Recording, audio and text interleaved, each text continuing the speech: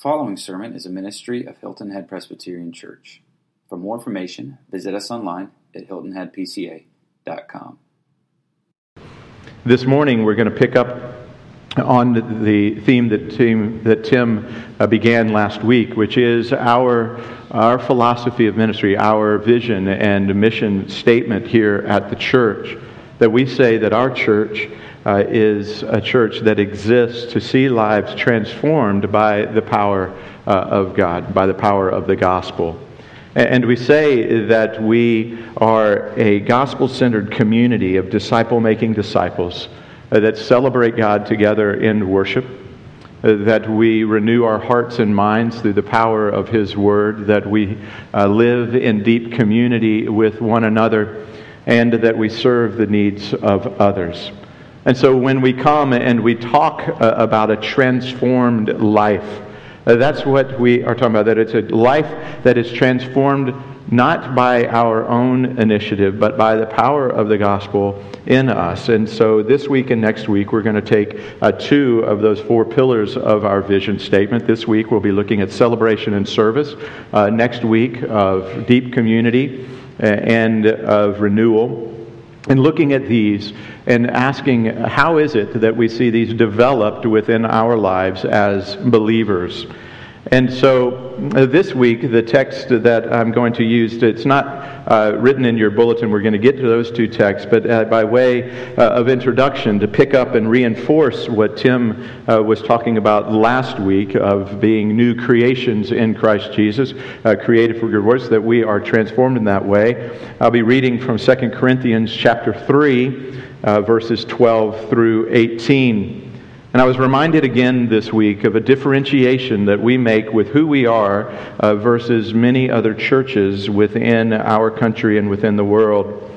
I was reading an article by a pastor that I respect very much, and he visited a mainline church in his hometown, and he, out of honor, didn't name the church, but simply said as he was there and listened as the Word of God was read, the statement from the clergy was simply this: "Now listen for the Word of God."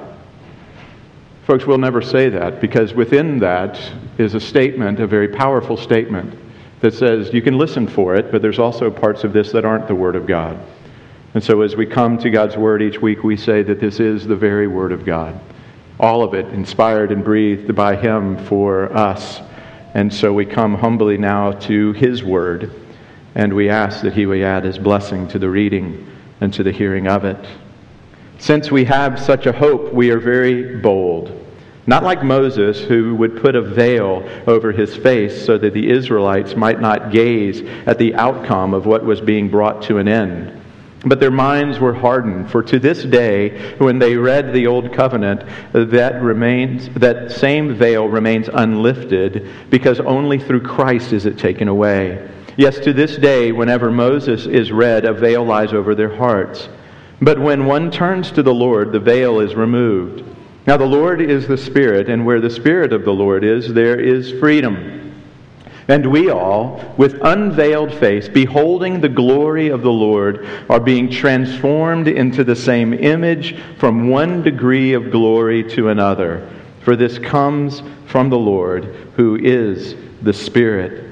So if our vision statement is simply that we want to see lives transformed by the power of the gospel, by way of introduction into our talk about these other things, of seeing that transformation in a life of worship and celebration and a life of serving others, we need to understand and reinforce what it means to have a transformed life and how that's transformed by the gospel. We talk and distinguish between transforming our lives versus conforming our behavior. That we want to see hearts that are transformed, hearts that are renewed by the gospel, hearts that are recreated by the gospel. Behavioral modification is simple. Apply law. Apply rules, and you can make behavior change.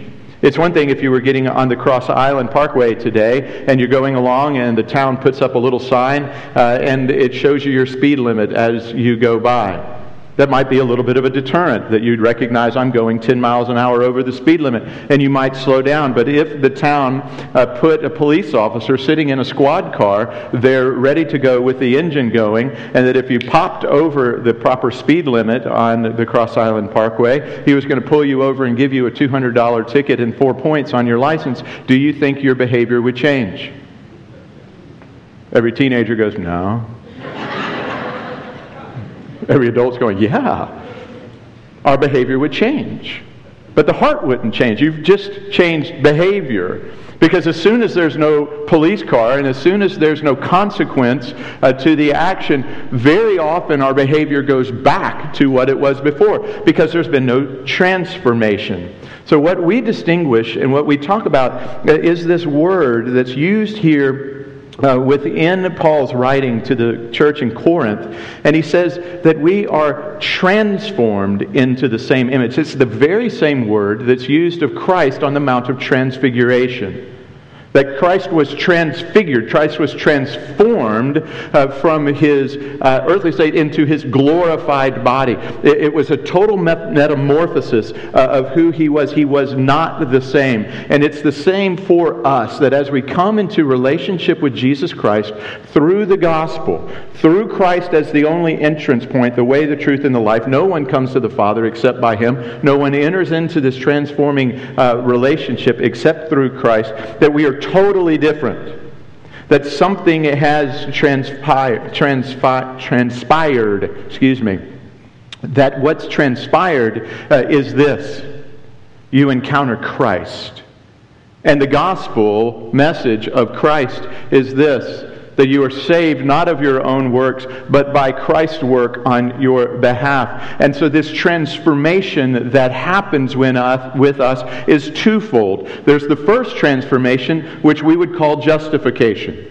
That is, when we proclaim and say, I believe in Jesus Christ as my Lord and Savior, and I give to Him all of my sin, and I receive from Him His righteousness, now that justification has taken place, the incredible transaction of the gospel, whereby all of our stuff has been given to Christ. He who knew no sin became sin on our behalf, so that we who were sinful now become the very righteousness of God. That what takes place in the midst of that is now accredited to your account. Your account and your debt isn't just paid in full and you now have an empty account. No, your account is paid in full by Christ, but then replenished by Christ with His full righteousness. So that when you stand before God, God views you fully righteous, justified, just as if I'd never done anything wrong. That's the beauty of that transformation. And that's the entrance point that has to take place first. That's why we constantly and regularly preach Christ at every stage along the way in the ministries of this church. For it is through Christ alone, not through your effort, but in giving all of your effort and finally laying it down and saying, I finally believe in you. And I trust in you. And this happens. And now you are justified. You are adopted. You are now standing with Him, sons and daughters of the King. And guess what? It's all done, right? You're the best that you'll ever be, right? Of course not. Some of you are going, yeah. No, that's a no answer to that one. Because you now need to enter into this second idea of transformation that we would call sanctification. That now you have been justified, but you and I are still dealing with the effects of the fall within our lives. The illustration I use so many times that I heard from my father was this: if you have the biggest jerk in your community on Saturday and he happens to wander into a gospel-believing church and hears the gospel preached on a Sunday morning, commits his life to Christ, and is transformed, is justified at that moment, guess what you have on Monday? You have a Christian jerk. Because he's got to be renewed. He's got to be sanctified, transformed over the course of time. His mind has to be transformed. His lifestyle has to be transformed. But that we are changing. It is a process, the first, justification, an act of God's free grace by which we are declared righteous, God doing all of it. Sanctification, that transforming, a cooperative work between us and the Holy Spirit. And I know that some of you are going, okay, what's the division? Is it 50-50, 60-40, 70-30? What is it? It's 100 and 100. It's 100% the work of God in your life and 100% your effort to see this change. I take every thought captive. I beat my body into submission. I work. I run the race. I fight the battle. I do all this, all the language that Paul and Peter and the others were using of seeing that cooperative work of transformation within the life of the believer. And so we are transformed, and we're transformed in this way in our moral character, in our knowledge of the mind, in our gifts and abilities, all of those things being used for God. We are no longer who we used to be. You're different than you used to be. One of my very first sermons was in Charlotte at the chapel at Queen's University, and a bunch of my high school buddies were there, and some of their parents were there because they wanted to see this knucklehead Bill McCutcheon, who they knew as a teenager and they knew as a frat boy, had all of a sudden had this life-changing event with Jesus Christ, and he'd given his life to Christ and had left banking and was now going to be a minister, and they wanted to hear him preach. And so I was there preaching, and I'm sure it was a horrible sermon, but I tried all that I could because right out of seminary, and even in seminary, there really are bad sermons that we preach, but we try. And one of the guys afterwards stood up and he said, I just wanted to say, I knew you when. I wanted to go, yeah, but I'm not him anymore. I'm not the 16-year-old Bill McCutcheon who rejected Christ. I'm not the 18-year-old Bill McCutcheon who rejected Christ. I'm not the 21-year-old Bill McCutcheon who rejected Christ. I'm the 23-year-old Bill McCutcheon, or 24, I don't remember how old I was, that loves Christ now. And I'm different than I was. And if you can't see it, then it begs the question that maybe there's been no change. But they said, we do see it. And we don't understand it. But we see it. Folks, if there's no change in your life, if there's no substantive change of transformation happening in your life, please ask the hard questions. And the hard question is this: have you ultimately encountered Christ? Have you been initially transformed by that justifying work? Because where Christ takes up residence within you, it changes you. You're metamorphosized. You are different than you were. Not perfect, by the way. I've still got a lot of work to do in my life, and the Lord hadn't given up on me yet. Praise God for that. And the same with you. But there is a sense of that cooperative work, and we are transformed by the power of the gospel. It's the second part of our statement. The gospel. What is the gospel? It's the good news of Jesus Christ. It is that proclamation of these things. It is recognizing that Jesus Christ is the ABC, the entrance into relationship, and the XYZ of how we are transformed. That it is the good news of the gospel that we preach to ourselves, that we come and we allow God to do His work within our lives. And we keep coming back to Christ for that, and to His good news, never running back to the law. If you were to go out today and go have some fun in our local Pluff Mud, if you're a visitor, the Pluff Mud is the squishy, smelly stuff that's over there at low tide, and it's really cool and it's fun to play in and all of that, but it is stinky and it's dark and it's hard to get out. So if you're playing in the Pluff Mud and you go home today and you look in the mirror, what is the mirror going to indicate about you if you're covered from head to toe in Pluff Mud? It's simply going to tell you that you're dirty.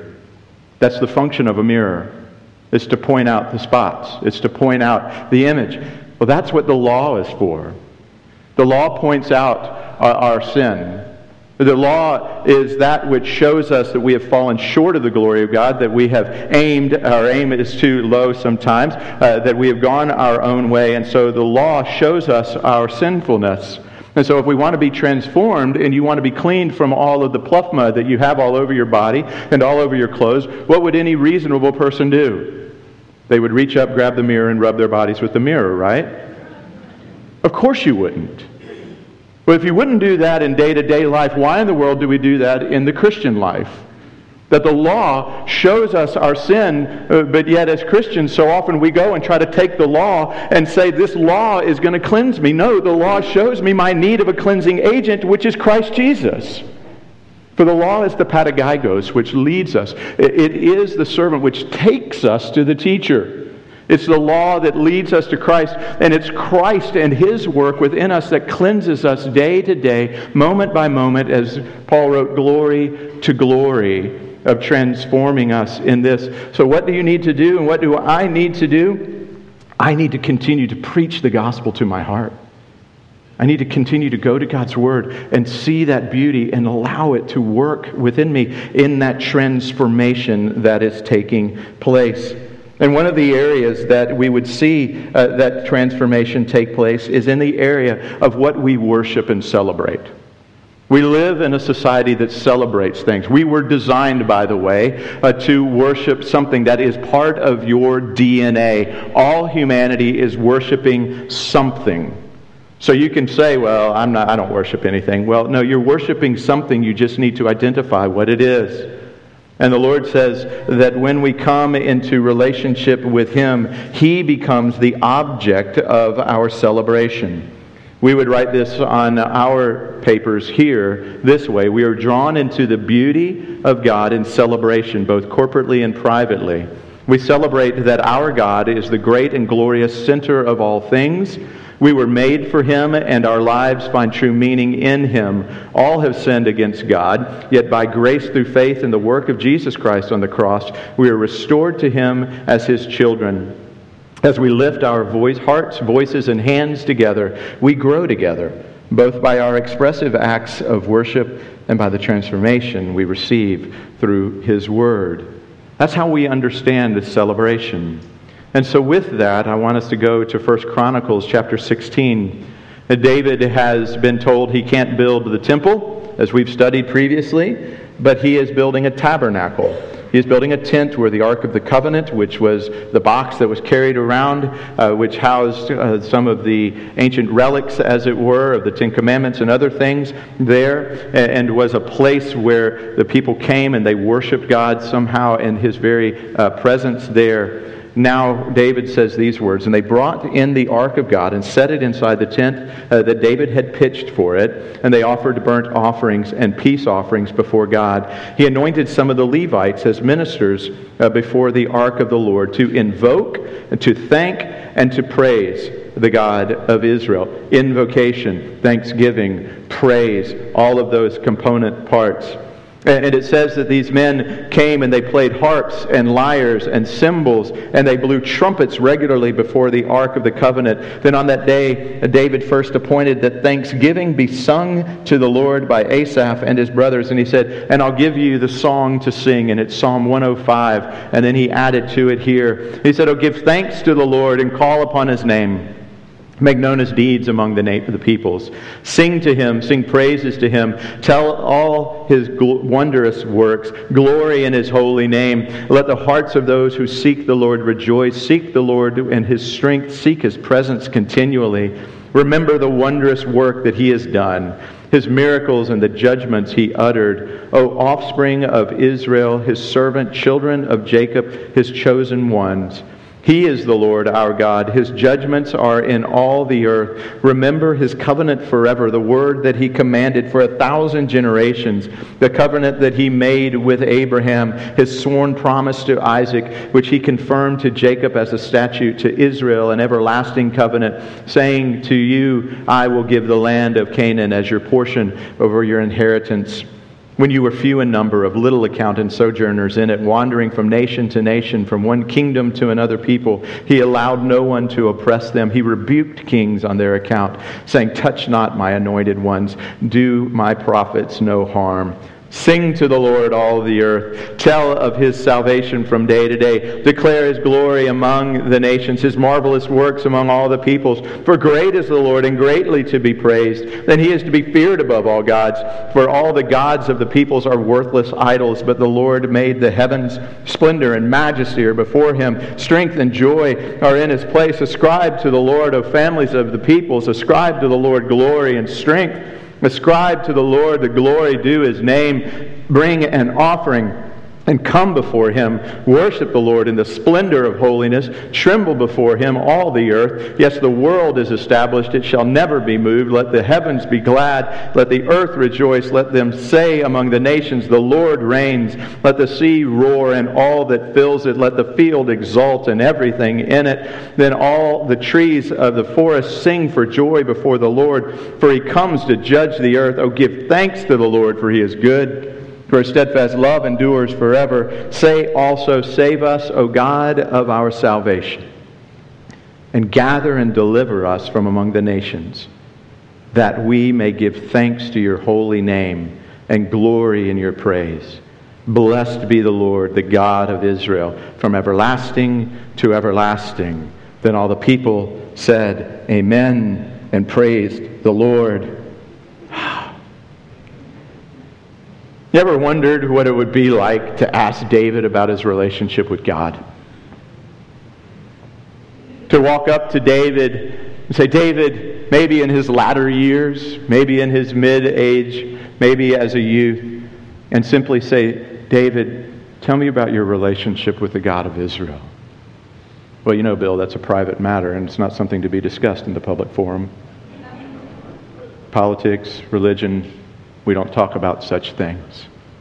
No, I think David would have gone, "Oh my God, this God who took me as a little boy when I was a shepherd and the least of my brothers, and He took me and I was anointed king over Israel, and I went and I was serving Him, and I defeated Goliath in His name, and I saw the power of God come down and defeat the enemies of God, and great victory was given to Him, and I saw His hand of protection upon me all of my life, and yet He set me in this place, and I was king, and yet I fell into deep and profound sin, and I committed these heinous acts, but God took my feet and placed them upon a rock, and He washed me clean, and He took hyssop and He cleansed me. Oh, it was a beautiful thing. You mean this God?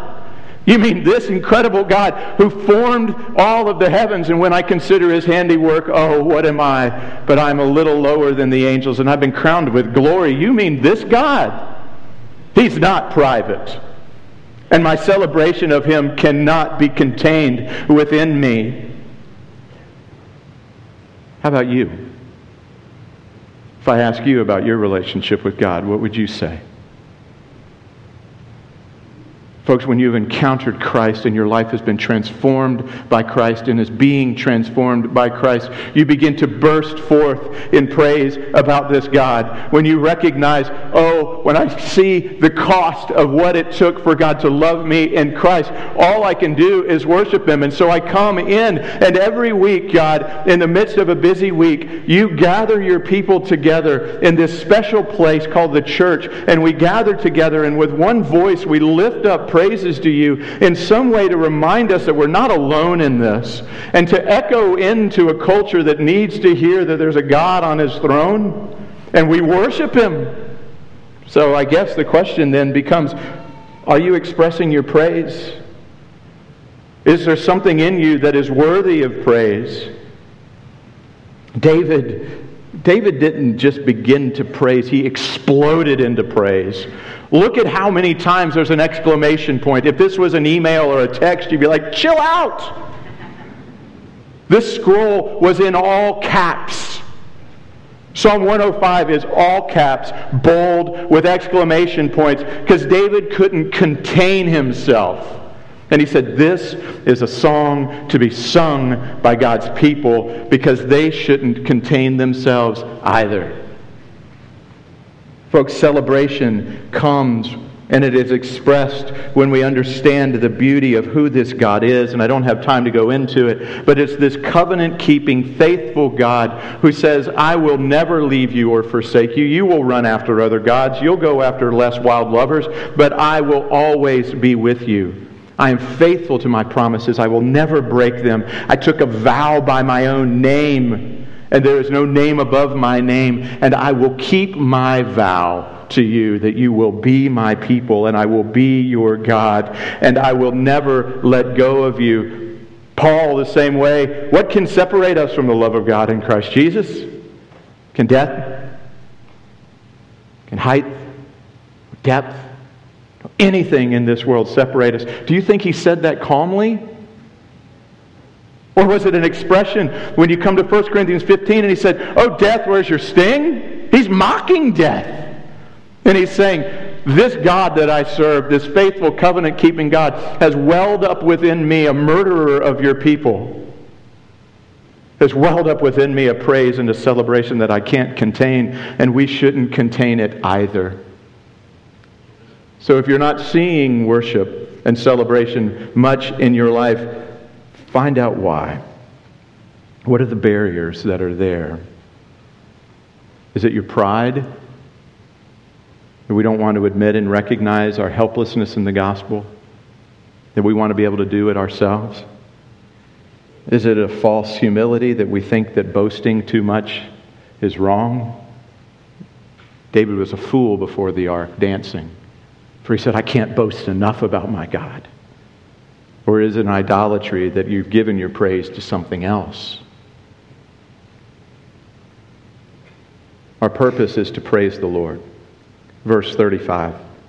God saved us. He gathered us. He's delivered us, that we would give thanks to His holy name and glory in your praise. That's what we do.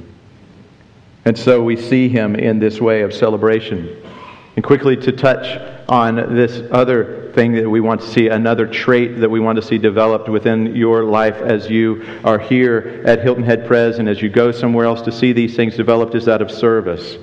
That we strive to embody our faith locally and around the world and offer the hope of Christ to our neighbors in word and deed.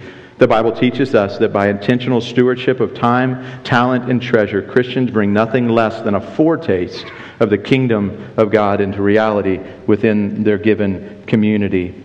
1 Peter chapter 4, verses 7 to 11, but verse 10 specifically and 11 say this, as each has received a gift, use it to serve one another as good stewards of God's varied grace. Whoever serves as one who serves by the strength that God supplies, in order that in everything God may be glorified through Jesus Christ. To Him belong glory and dominion forever. And in Jeremiah 29, 4 through 7, they're in Babylon, and His Lord says, I've sent you to Babylon. Now build houses, live in them, plant gardens, eat their produce, take wives, have sons and daughters. Take wives for your sons, and give your daughters in marriage, that they may bear sons and daughters. Multiply and do not increase, but seek the welfare of the city where I have sent you, and pray to the Lord on its behalf. For in its welfare you will find your welfare. You see, when we understand how God has served us through Christ, and Christ now living in us, His mission hasn't changed. Just because Christ has now taken up residence within your heart, don't think that His mission has changed. His mission is the same. It's to serve others through you. It's to see that develop now in you and in me, that we would serve the needs of others, that He has gifted us with gifts. Sorry to take this one away from you if you've done a spiritual gifts inventory and you came up short on the service part. Right there it says, to those whom He's gifted, and that's all of us, by the way, we serve. Service is one of those gifts that all of us have. That if Christ again is in us, He deacons us, He serves us, then we go and serve others. And we serve with these gifts by the power of God in the place where we have been set. There, God's people are in Babylon, a pagan city, a pagan culture. We're not in Babylon, but we're sojourners in a world and in a city and in a place that's not our own. Our citizenship is in heaven. But we're here for a season, and while we're here, it isn't to isolate ourselves from the culture around us, but by proclaiming Christ through our service of the culture to the ultimate end to see others come to faith in the King, but also through that to serve their needs. And somehow, I don't have time to go into it, our welfare is tied to the welfare of the communities in which we live. That it's important for us to care for the needs of those who are around us while we're exiles, while we're not home. It's so important that in Ezekiel there's a shocking passage. For if you consider Sodom and Gomorrah, and you think, Sodom and Gomorrah, they were destroyed because of their filth, because of their immorality, because of all of their moral failings. That was a part of it, but listen to Ezekiel chapter 16, verse 49. Behold, this was the guilt of your sister Sodom.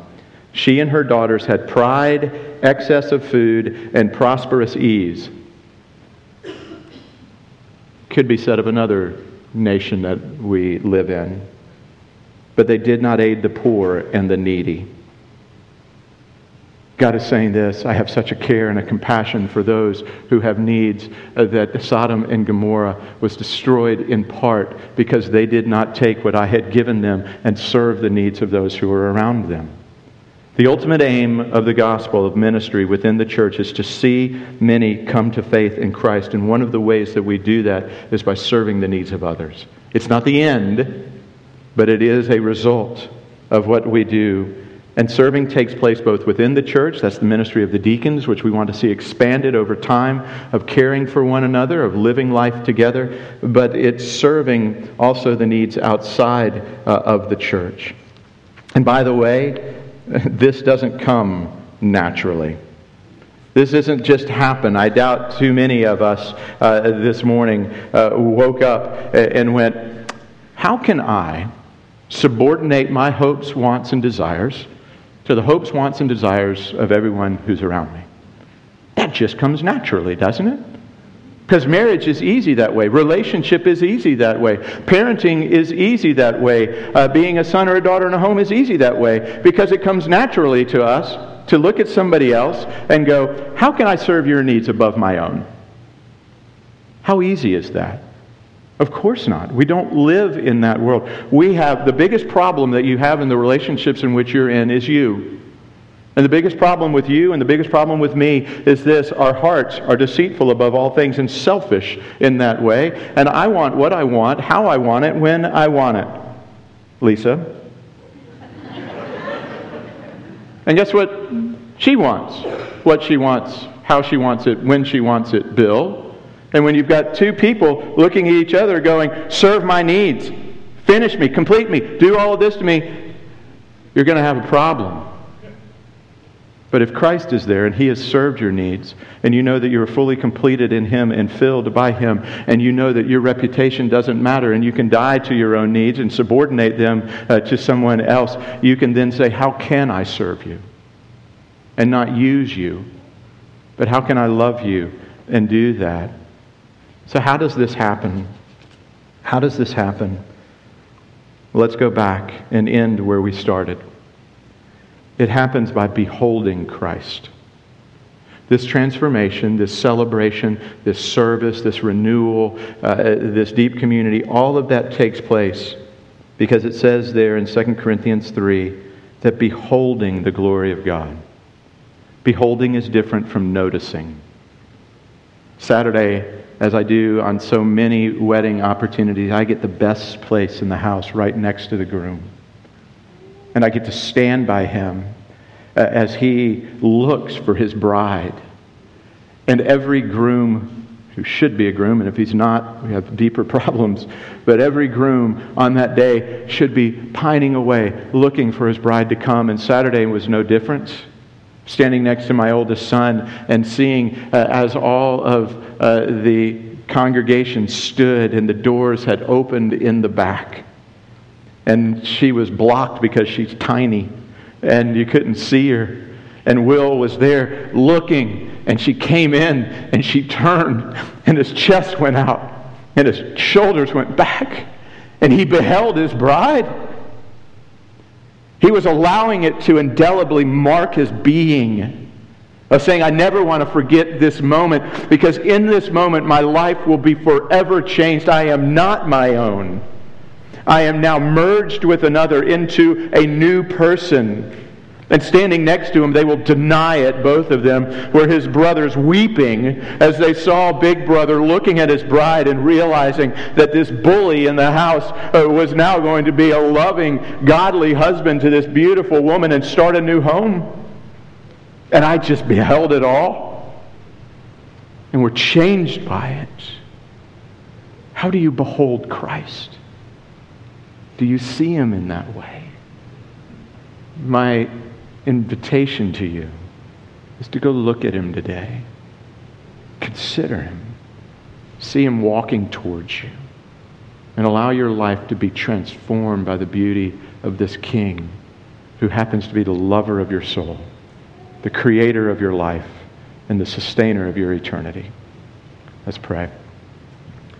Father, we thank you for your goodness to us. Thank you for the gospel, that we are transformed. And if there are any here today who have not turned to you to be saved, would they turn today? Would they come and see you and give their life to you fully And then would you begin that work of sanctifying them and transforming them day by day? Fathers, for others of us who have walked with you for many years, I pray that we would never take our eyes off of you, that we would keep beholding you and keep being changed into your image moment by moment and glory by glory. This we pray in Christ's name. Amen.